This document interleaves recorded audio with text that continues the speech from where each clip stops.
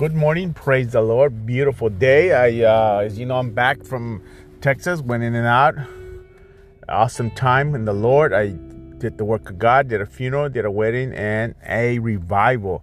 And people got filled with the Holy Spirit. So it was an awesome time. You might have heard that on Friday.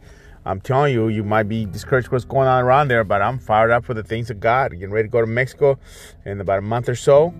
And I'm going to do the same thing all over again. Amen. It's a beautiful day today. The Lord verse for today is John 13:35. Your love for one another will prove to the world that you are my disciples. That's what they call his disciples, not his Christians, not his believers, not his church people, but his disciples. Should be no other kind of people but disciples. Amen. Whatever you are, I am a disciple of Christ, him alone. Have a blessed day. I'm up here in North Boston doing the work of God, my job. I'll be home. I'll be live tonight, Instagram, LinkedIn, Facebook at 6 o'clock.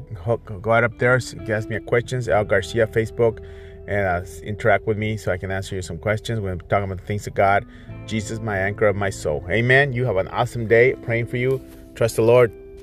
Move on and have a blessed day.